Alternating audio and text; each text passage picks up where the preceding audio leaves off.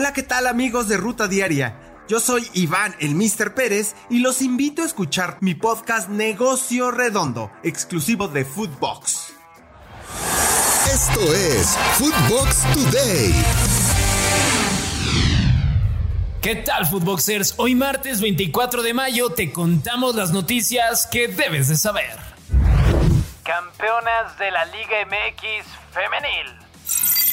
Pese a caer por la mínima en la vuelta, Chivas se lleva el campeonato de liga con marcador global de 4-3 y consigue su segundo título en la historia. Bueno, creo que lo bonito del fútbol es esto, que te da revanchas y bueno, estoy orgullosa de mis compañeras, estoy orgullosa de toda esa gente que no nos abandonó, que no se bajó del barco y pues bueno, me lo debía y se lo debía a la afición y llegó. Obviamente toda la afición, a toda la afición que se hizo presente, a mi familia que está aquí, a mi papá que está en el cielo y pues a toda esa gente que siempre nos apoyó. Listos los horarios para la final. La Liga MX dio a conocer los horarios en los que Pachuca y Atlas se medirán para disputarse la supremacía del fútbol mexicano. La ida será este jueves 26 de mayo a las 9 de la noche en el Estadio Jalisco. Y la vuelta el próximo domingo 29 de mayo a las 8:10 de la noche en el Estadio Hidalgo. ¿Quién será el nuevo campeón? Mbappé alza la voz. El atacante francés ofreció una conferencia de prensa para dar a conocer los detalles de su renovación con el París y la razón por la que le dijo no al Real Madrid cuando apuntaba para vestirse de blanco la siguiente temporada. Aquí la pregunta es, ¿Mbappé necesitará más al Madrid? ¿O el Madrid a Kylian Mbappé? Venta de gallos en incógnita. La venta de la franquicia del Querétaro sigue siendo un tema. Y si bien había un plazo para que Grupo Caliente vendiera al Querétaro, tras la reunión de dueños se pidió una prórroga para que este suceda y no se abarate el equipo. Escuchemos a Mikel Arriola.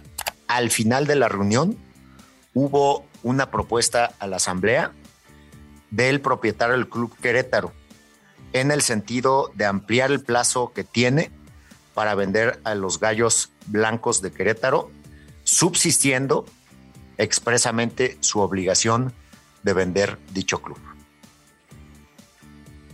La Jun denunció racismo. Luego de algunas imágenes en redes sociales donde se ve al exjugador de selección mexicana y actual lateral del Club América Miguel Layún encarando a algunos aficionados del Pachuca en el Estadio Hidalgo, el jugador señaló en redes sociales que su reacción fue debido a insultos racistas hacia Juan Otero. ¿Fue lo correcto o no son las formas? Habla Chicharito. El delantero dio una entrevista al periodista Jorge Ramos donde habló de cómo cuestionaron su llamado al Tri para la Copa del Mundo de Sudáfrica 2010, donde Javier Aguirre lo prefirió en lugar del delantero Miguel Sabá. ¿Será que Javier Hernández quiere tocar el tema selección para ir a Qatar? Desenmascaran a Lewandowski. Mike Barthel, exagente del polaco, a través de redes sociales respondió a la afirmación de su actual representante Zahavi cuando habló del deseo del delantero de firmar por el Barcelona, pues confesó que el sueño del jugador siempre fue el Real Madrid. Red Devils con nuevo técnico. El estratega neerlandés y uno de los técnicos más populares del momento, Erik ten Hag, fue presentado como entrenador del Manchester United, club al que tendrá que volver a meter entre los protagonistas de Inglaterra y ya ni se diga de la Champions, ya que no lo han sido en los últimos años.